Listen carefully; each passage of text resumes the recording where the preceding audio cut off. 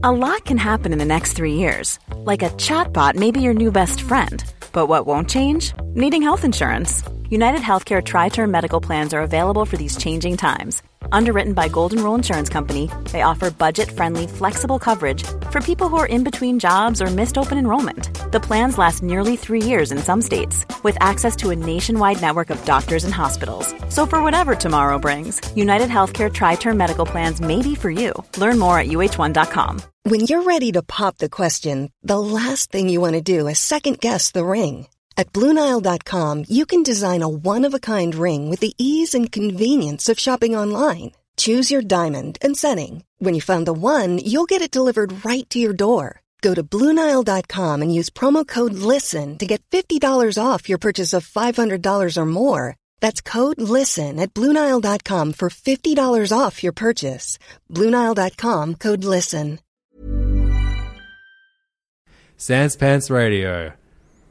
You say something. You say something random. It's so funny. Go. Now with pants.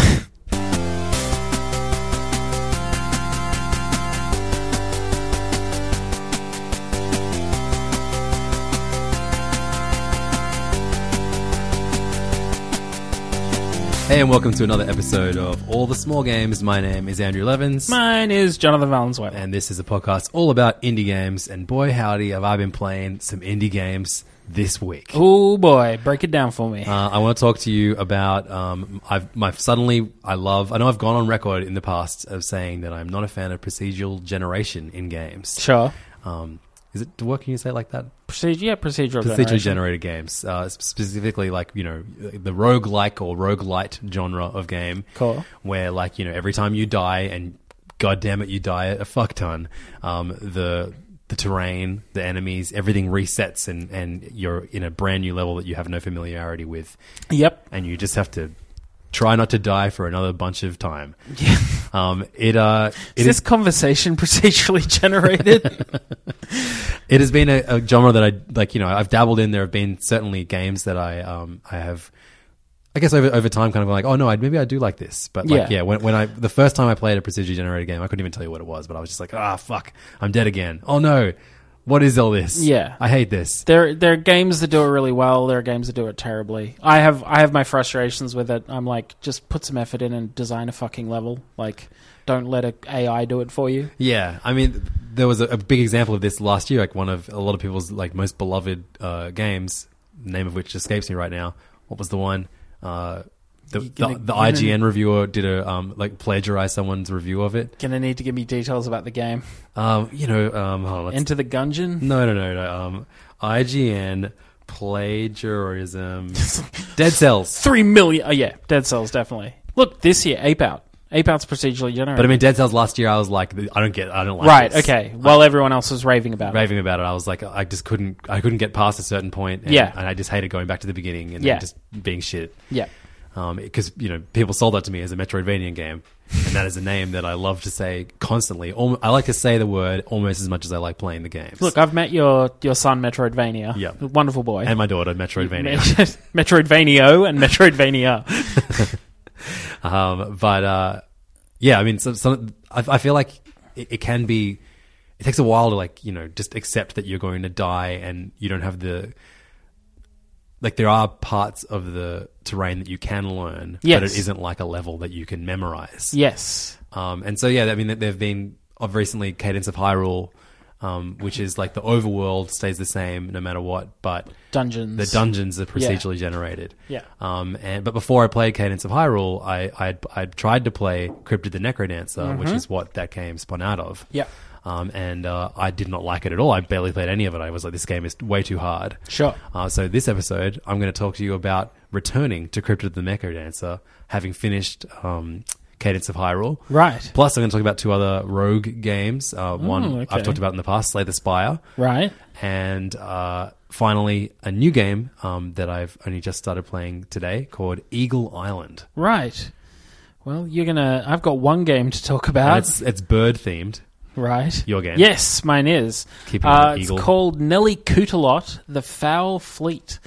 It's a point-and-click adventure game, but we'll get into that later. You kick off. Go. So, like, the rogue genre.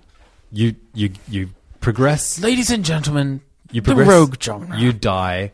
You maybe gain a small amount of things that might make your next run a bit more successful. Sure. Some of them don't give you anything. No. Some of them are very brutal. But Yeah. there are some games where, like, you know, you'll unlock Dead Cells, for instance. an ability that will make your next run significantly easier because you have extra hearts. Yep. So yeah, Crypt of the Necrodancer. Have you played much of this before? No, I have not. And you didn't play. It's something that always popped up on the iOS store. But it's on the iOS. Yeah. Yeah, right. Crazy. Yeah, but the iOS. It's on phones. but I always kind of went like, no. So it was a game that came out in 2015, developed by Brace Yourself Games, with music by Danny Baranowski. And I say his name because this is a rhythm-based game. Sure. But it's also a procedurally generated kind of like dungeon crawler. So you are basically like, there's this girl who has to move to the beat. So you have to like left, left, left, left. It's like a kind of like thumping EDM kind of electronic beat. And you have to move to the melody and the beat.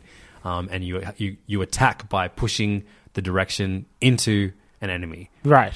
And you automatically draw your sword and stab them, or whatever weapon you have. If you go off beat, the enemy will get a strike in, or like the beat will stop and you'll lose your multiplier that you get from killing multiple enemies. Yep. And you need to have as many coins as possible because you will find shopkeepers within this procedurally generated dungeon that will give you better weapons, better stats, better beats.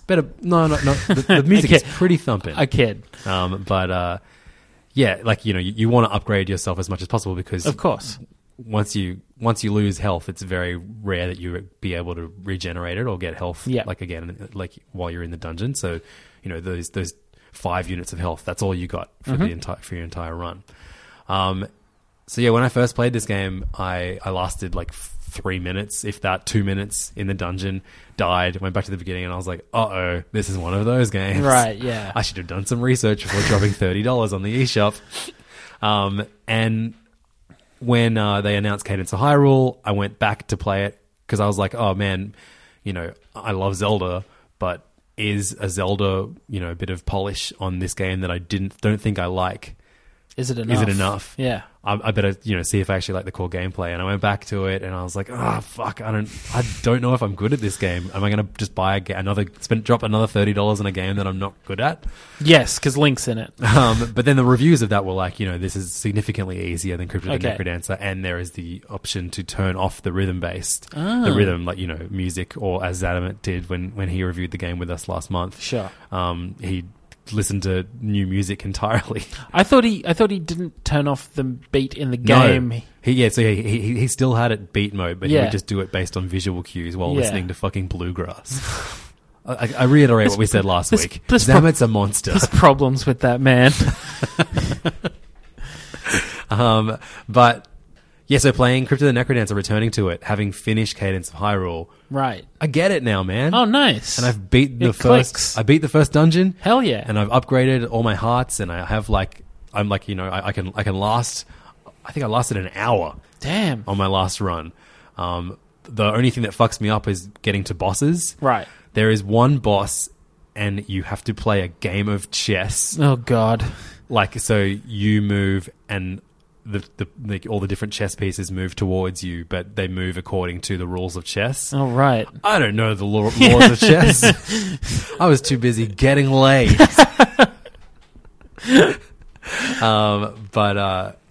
Yeah, so imagine you have fucking 2 bits of health, 2 heart pieces left. Right. You have to move in time to the music and play chess. Yeah, and the queen. Fuck the queen, bro. Yeah. So so every time I get up to the chess boss, I'm just fucked.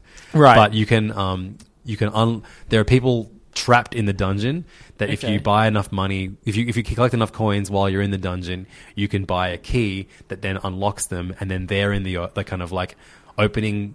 When you die, you're in the lobby. Right. And you can go visit them in the lobby, and then you can, using diamonds that you collect in runs, you can go back to the lobby, visit them, and then unlock either enemies or even mini bosses or bosses, so like a chess boss, and just practice against them. So Okay. if you go up against them at the end of a long run, you know what to do. Sure. Still have no fucking idea how to beat the I was chess going to hope boss. it's like you unlock one guy who's like, I'll do the chess bit. And you're Yeah. like, sweet. Thanks, Dad. You unlock IBM's Deep Blue, and it plays chess for you.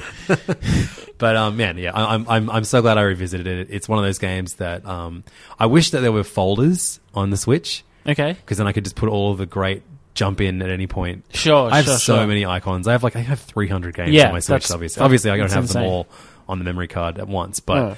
I would love to have a folder of just roguelikes or Yeah. games that I can just jump in, like Lumines or It'd whatever. be nice if the organization of your library was a bit more like by genre. Totally. Yeah. So yeah, I love Crypt of the Necrodancer. I love Slay the Spire. I've spent many previous episodes talking about how much I love that game. Sure.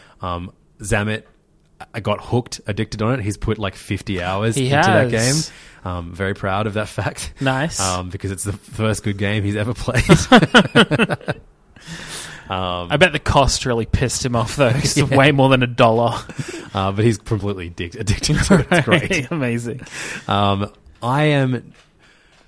I'm at a point with Slay the Spire where, because Slay the Spire is it's a deck building roguelike where you Which is two genres that you previously were reticent about. I've but talked are about now- it in the past. But basically you build you battle, you have cards, you try to you crawl through a dungeon, you take out different enemies with cards, with your hand, and you.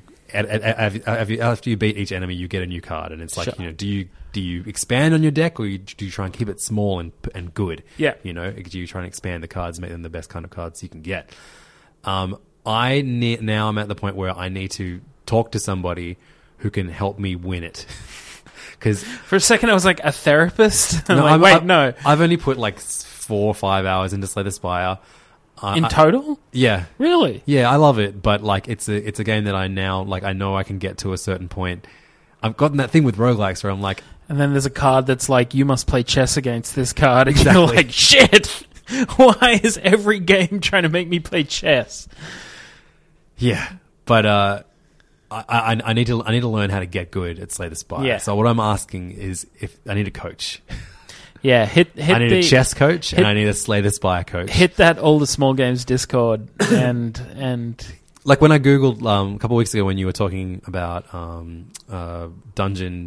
Graveyard Digger, Graveyard Keeper. I googled Graveyard Keeper, and the first thing that came up it was how to play. It was Graveyard Digger for dummies, how to start your Sure. game.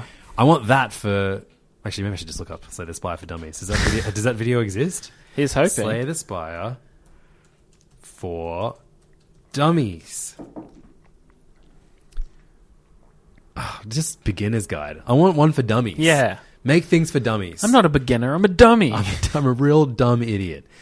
So yeah, still loving Slay the Spire, still loving Crypt of the Necrodancer. Not that good at either of them, but appreciate the fuck out of course. both of them, and that's Yeah. what's important. Yeah. I think they are both games that absolutely deserve your time. Sure. Everybody listening.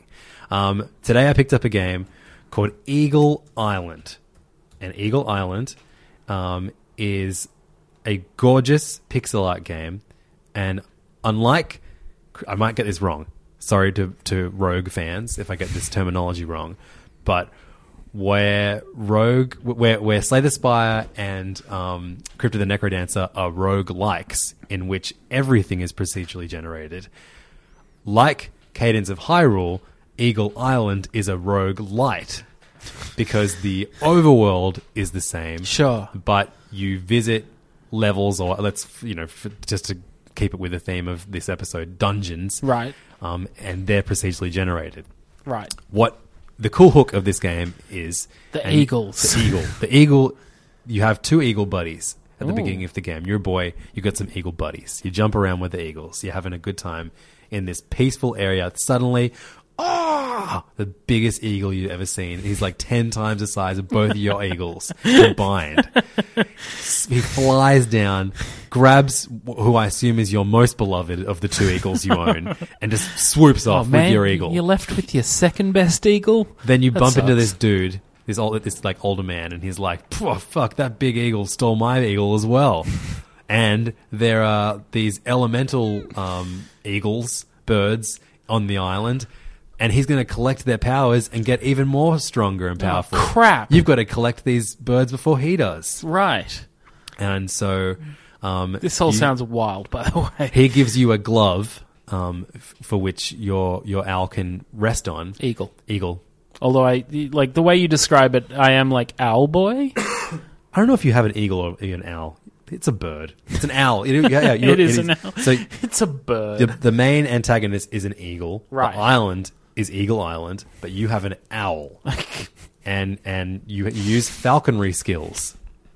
So you basically have a glove. Sure. And when you press X, the owl comes to your glove, and then you point your arm with the left stick in the direction that you wish the owl to launch itself at. Sure. And so that's the projectile. That's how you take down enemies. Okay. But as you get through the procedurally generated areas, you unlock feathers.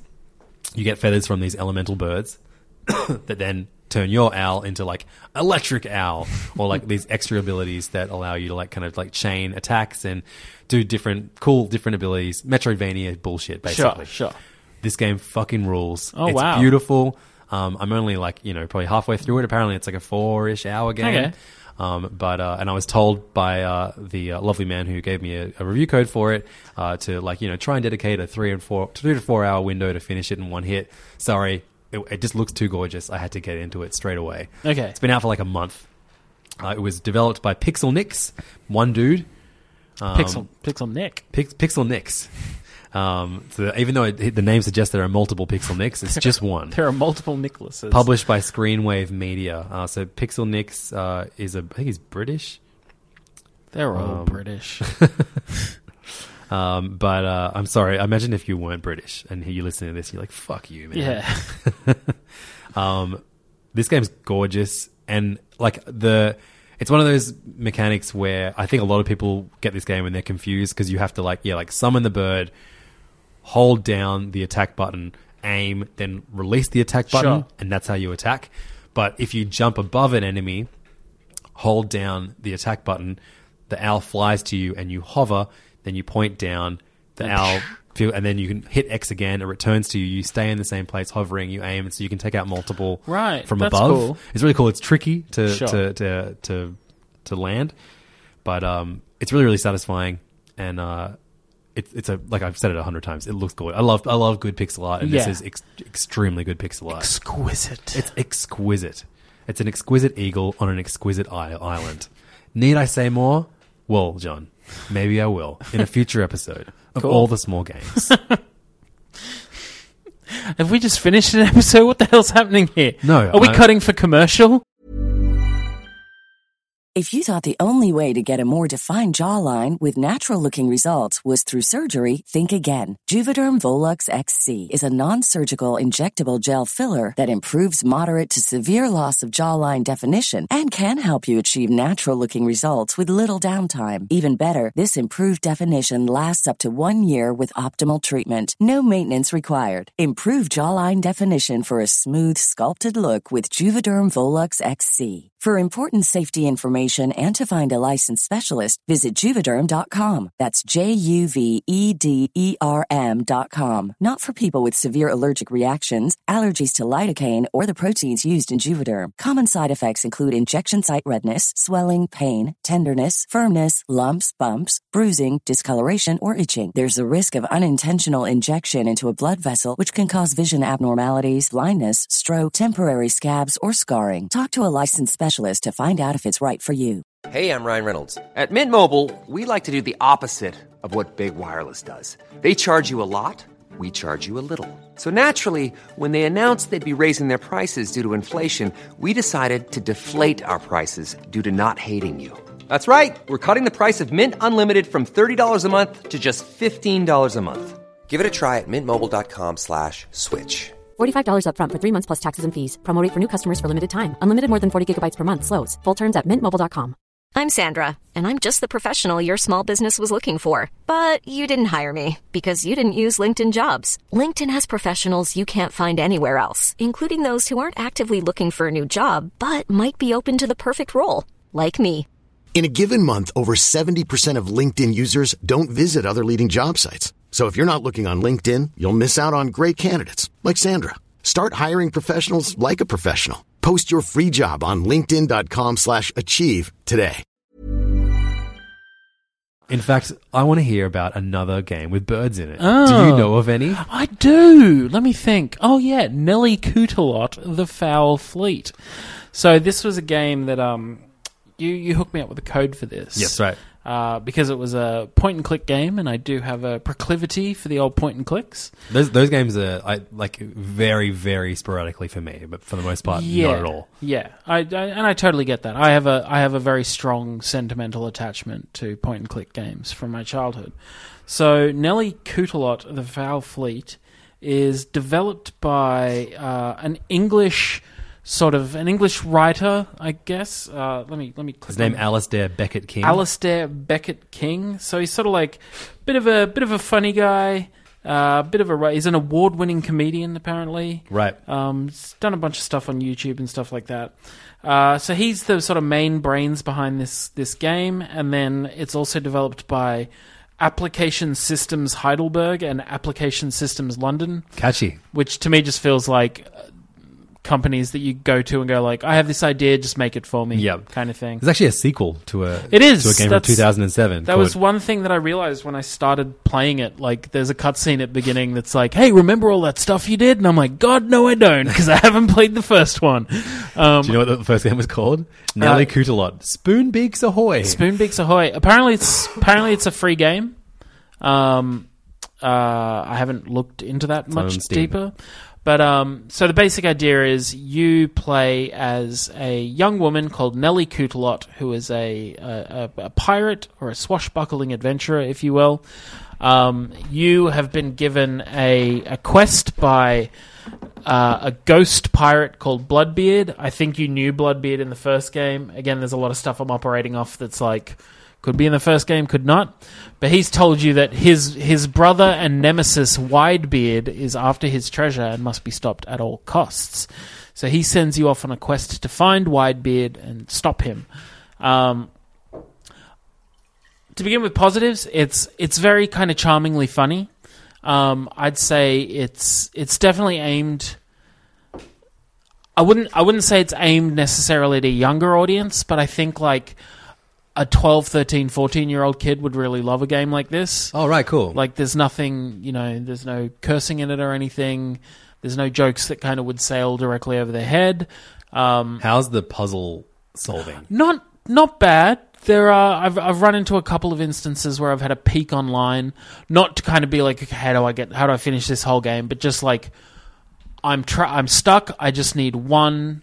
Tell me how to do one action, and then I can continue solving for myself. I just got really nostalgic for the days of like LucasArts point-and-click adventure games where like you would get stuck, and so you would go and download a text file where someone told you how to do everything in the game, and you would find the exact puzzle that you're looking for. I can remember, what was it for? It was either Full Throttle or Sam and Max Hit the Road, where there was a video game magazine in newsagents at the time that had the solution in it.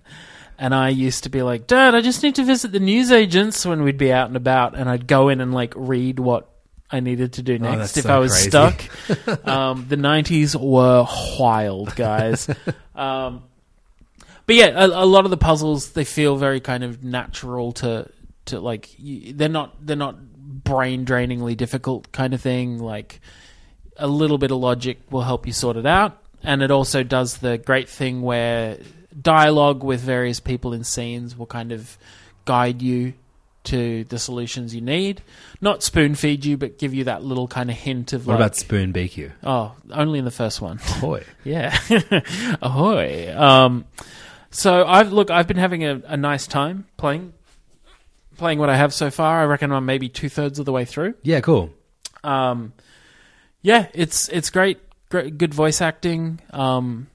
One of those, everyone's English in it, I guess, because it was made by an English person. See what I'm saying? Everyone's English, Levins. The art style is very nice, almost like, I don't want to say children's bookish, that sounds a bit too simple, but definitely like illustrated in that kind of like like children's story kind of way. This is actually the most positive review you've given a point-and-click adventure game since we started doing the podcast. You've reviewed maybe 4 of them. What have I done? You did Dark Side Detective was good. You like that one? Okay. Yeah, that was fun. I think I shat on the fucking, what was that? Here he comes. He's gonna. He's taking his shirt off. Everybody, he's ready to take a shit on it again. He's helicoptering it frantically. Thimbleweed Park. That's right. Yeah, fuck Thimbleweed Park. What was your qualm with that? It just falls apart in the end. Yeah, right. Like the ending is just so terrible. So Nelly Coodle the Foul Fleet could fall apart. No, well, but at this point, honestly, it's doing well. Like one thing that I love with point and click games, and this is one of the beefs I had with Thimbleweed Park, which I don't have with this, is in any given scene, there's a lot of objects that you can look at just for a little bit of fun text or dialogue, deepens the story a little bit. That kind of stuff. It's not stuff you'll ever use, but it's there to just add atmosphere to the scene. Thimbleweed Park felt very empty, whereas each scene, there's lots of stuff you can kind of be like, oh, what's this about? Oh, a little bit of dialogue, sometimes funny. So, I mean, we call these point and clicks too, but no one plays them with a mouse anymore.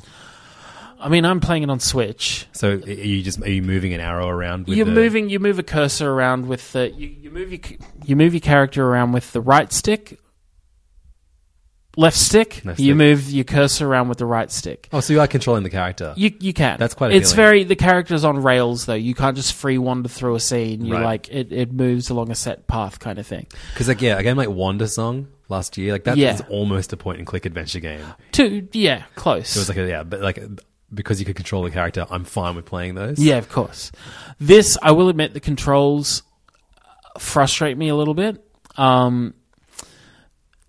Because occasionally, and I'm not sure if this is a bug or something or just a glitch, but occasionally, the Joy-Con controls won't work. You might need to sue Nintendo like everyone else is doing. No. This isn't drift. Although I do right. need to sue Nintendo because my last set of Joy-Cons started drifting after I played Ape Out. I think I just destroyed them with Ape Out. But this is I'll select something from my inventory and then press the button to close the inventory, and the inventory won't close. And suddenly none of the buttons are working, and neither are the joysticks. And it just seems like some kind of controller bug. Yeah. Luckily, it does use touchscreen as well. Oh, cool. So there have been parts where I've used touchscreen just because it's easier. Yeah, sweet. So let me just backtrack a bit. So your grey Joy-Cons broke. So you got new. My initial ones, yeah. The left one started experiencing just insane controller drift. So you bought new grey Joy-Cons? Yes. Why did you get colourful ones? The new ones I bought were a birthday present from my wife. Okay, sweet. She just bought me grey ones. And I was like, I don't care what colour they are. Thank you for loving me. Gross. Did you keep the receipt? But yeah, it's so I've had some frustrations with the controls, and even when the controls are working, it can be a bit annoying. It can be a bit fiddly to get the cursor on the right object if objects are close together. Mm-hmm. And that can be a bit frustrating.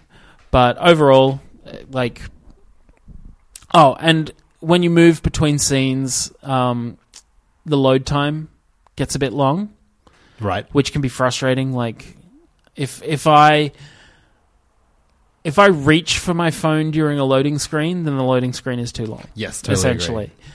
So there's been a few instances of God, just been playing Crash Team Racing on Switch lately. The loading screens are insane. Really? Yeah. Ugh.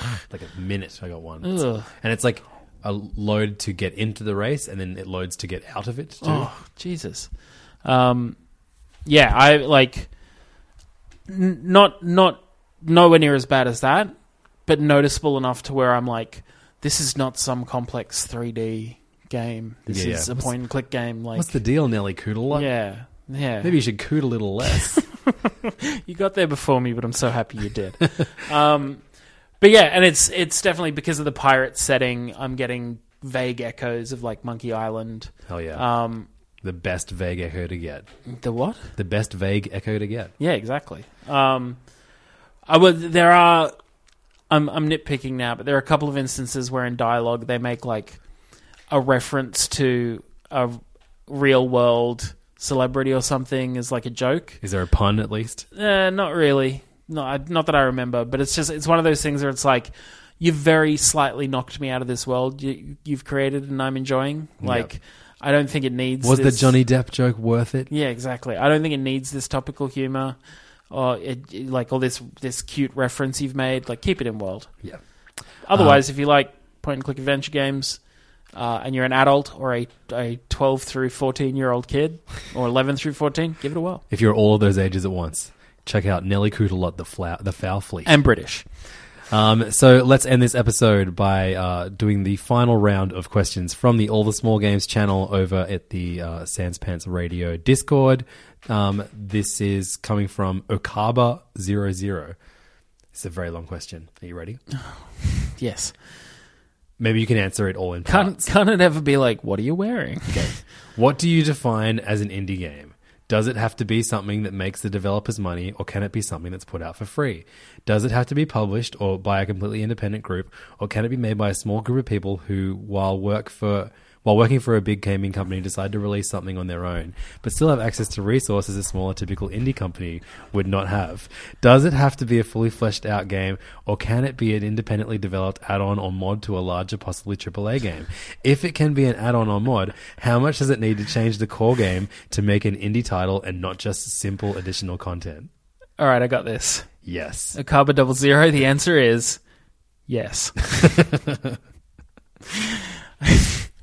Look, on one hand, fuck out of here with that question, dude. What the hell? What do you mean question? That was 10 questions. It's fluid, I reckon. Indie games are fluid? Yeah. It's very, like, obviously, by definition, indie game indicates that there is some sort of independency that's at stake here. I mean, you have independent publishers like Devolver Digital and Annapurna Interactive.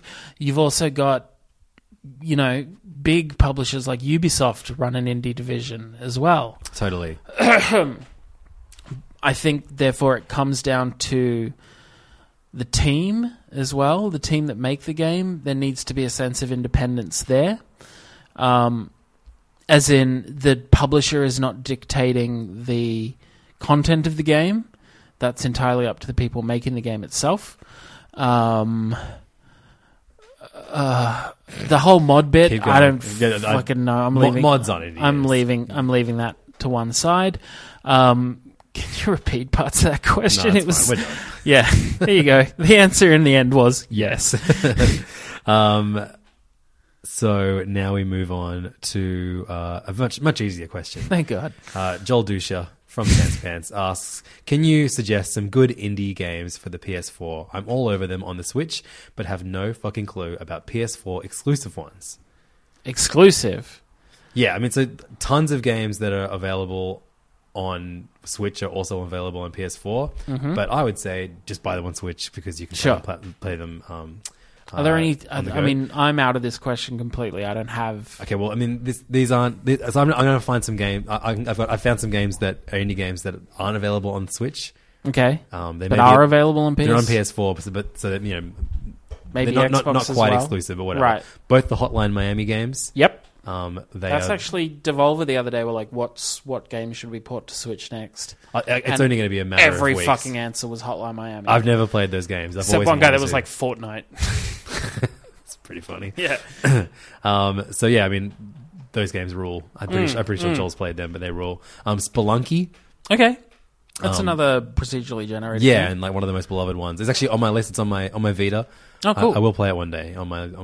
The problem with like playing, like trying to get through all of the procedure generated ones is that they're infinite. Yeah. So I could get stuck on them forever and then not play any other game for the rest of my life. Exactly. It might happen. It's a constant fear of mine. Before there was games as a service, there was procedurally generated. A very different style of game, in that this is a 3D platformer that came out around the same time as Yooka-Laylee, but this is the one that everyone actually liked. Oh. It's A Hat in Time. Right, okay. And they actually said that they are bringing this to the Switch at some point, but I have this on PS4. It's a ton of fun. And especially if you grew up with 3D platformers, this is like what I love about them. It hasn't really gotten rid of all the dumb parts of it, but it braces them in a really fun, cool way. Sure. Hat in Time is a ton of fun. And then on PSVR, that game Moss. Is that with the little mouse? Your little mouse, yeah. It's like, and it's similar to Astro Bot VR, where you Astrobot Rescue. Yeah, whatever it is. Yeah, you are looking on. It's a side-scrolling platformer game. Yep. Well, actually, maybe it's a 3D. I have it, but like you were watching him. Yeah. As opposed to you are like seeing it from his point of view. Those are really, really good.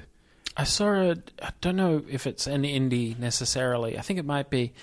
It was in PlayStation's E3 2 years ago. Yeah. Or 1 year before Flute Guy. It's like you are a kid that paints on walls and your paintings come to life. Do you remember that one? Ooh. No, that sounds cool. I think it's called Paint Genie now. Yeah, right. Does it come out? No, I think there was a trailer for it today on the PlayStation Facebook. That's a game to wait for. The Witness, a beloved game that I gave you one time for your birthday. Yes. That was too hard. Yeah. Did not have the fitness for the Witness. What was the game that dude made before that? Braid, yeah. Jonathan Blow. Neither of those are on Switch. We're big fans of Bastion and Transistor, but the same team made Pyre. Yes, the sports PS4. one. That's right. Have you played that one? No, I haven't. Yeah. I see the word sports and I'm just like, ugh. That's a pretty good list of games. Yeah, it's decent. That'll keep you going, Joel. I guess does Journey count? Journey rules. Yes, Journey counts. You know that they've released like the sequel to Journey, kind of like a spiritual sequel. Same team. Wait, Abzu's on Switch now, isn't it? Yes. Yep. Subnautica? Is Subnautica... Yeah, that was pretty fun. Subnautica is that console release? I know it's PC release. Fuck, man, there was a game on PS3 called Rashad. Okay. And that's like one of my favorite indie Metroidvanias, where you play like this old man on an abandoned space station. Ooh. Trying to like fight his way off it. Hell yeah. Against another old man. And like his robots. It fucking rules. Rashad. It's so good. It has like this like kind of like atmospheric post like atmospheric like post rock kind of score, like like noodly, like yeah, it's so sick. And like you have like this. You don't really have a laser weapon, but you have like a gun essentially, but it's one that you use that you would have used to like fix stuff, yeah. And so you mod it so it can become a weapon. Oh, nice! And like you use it like you can use it as a magnet, so you can lift up and then drop them on like enemies and stuff like that. Man, Rochard. Yeah, Rashad. It only came to PS3. I remember PS3 did like this big kind of like focus on indies. Yeah, and it was the same. It was like over the course of 4 weeks, it was like that game Shank. Yes, that Clay made. Oh my god, that game was awesome. Actually, that's a good example of. Is Shank on PS4? If those guys are on PS4, hell, get them. Shank rules. I don't know if it's PS4, unless does PS4 have backwards compatibility? Then there's another one called Rocket Bird. Did you play that? It's like another platform game. Well, it's very similar to Shank, but you're a chicken. No. And then they did Rashad. Rashad rules. Check that out. It's real good. Cool. Get a PS3. That's my answer to that question. I feel like I got Rashad in a Humble Bundle once. I wonder if Rashad came to Steam. Should go back and check that out. Rashad, Steam. Damn, it's got 9 out of 10 rating. That's really good. It's on Steam. Yeah, it's on Steam. Rashad, Hard Times. Check it out if you are someone that likes. Maybe it's dated a little bit. It came out in like 2010, 11. Yeah. But it's weird to think that that's a long time ago now. Well, it is. It's almost a decade. Yeah, I know, but it's just a decade's a long time. It's still weird. In my mind, it's still the 90s. Well, that is it. If you want to ask us questions, the best thing to do is email us at allthesmallgames@gmail.com. But you can also Did we get any emails? We've gone hell deep into our we're getting Discord. We're getting like weird press releases from in like European indie like shovelware developers. Do you want me to read some of those out? Here I go.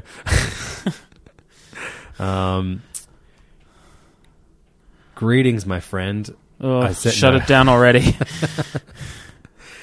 This is what happens when you fight a generic game boss. Zup makes a video game thingy that I made for you, and I really hope you love it. It is a game generic thing too, and it is about OS battles. Also, a teaser included. Okay. This is going to be of your taste. I hope you love it. Cheers. Jesus bless. Shut it down. It's about indie games. At least we get indie game spam. Direct your indie game spam to allthesmallgames@gmail.com. Next question from Macabre 000. Was Jesus an indie developer?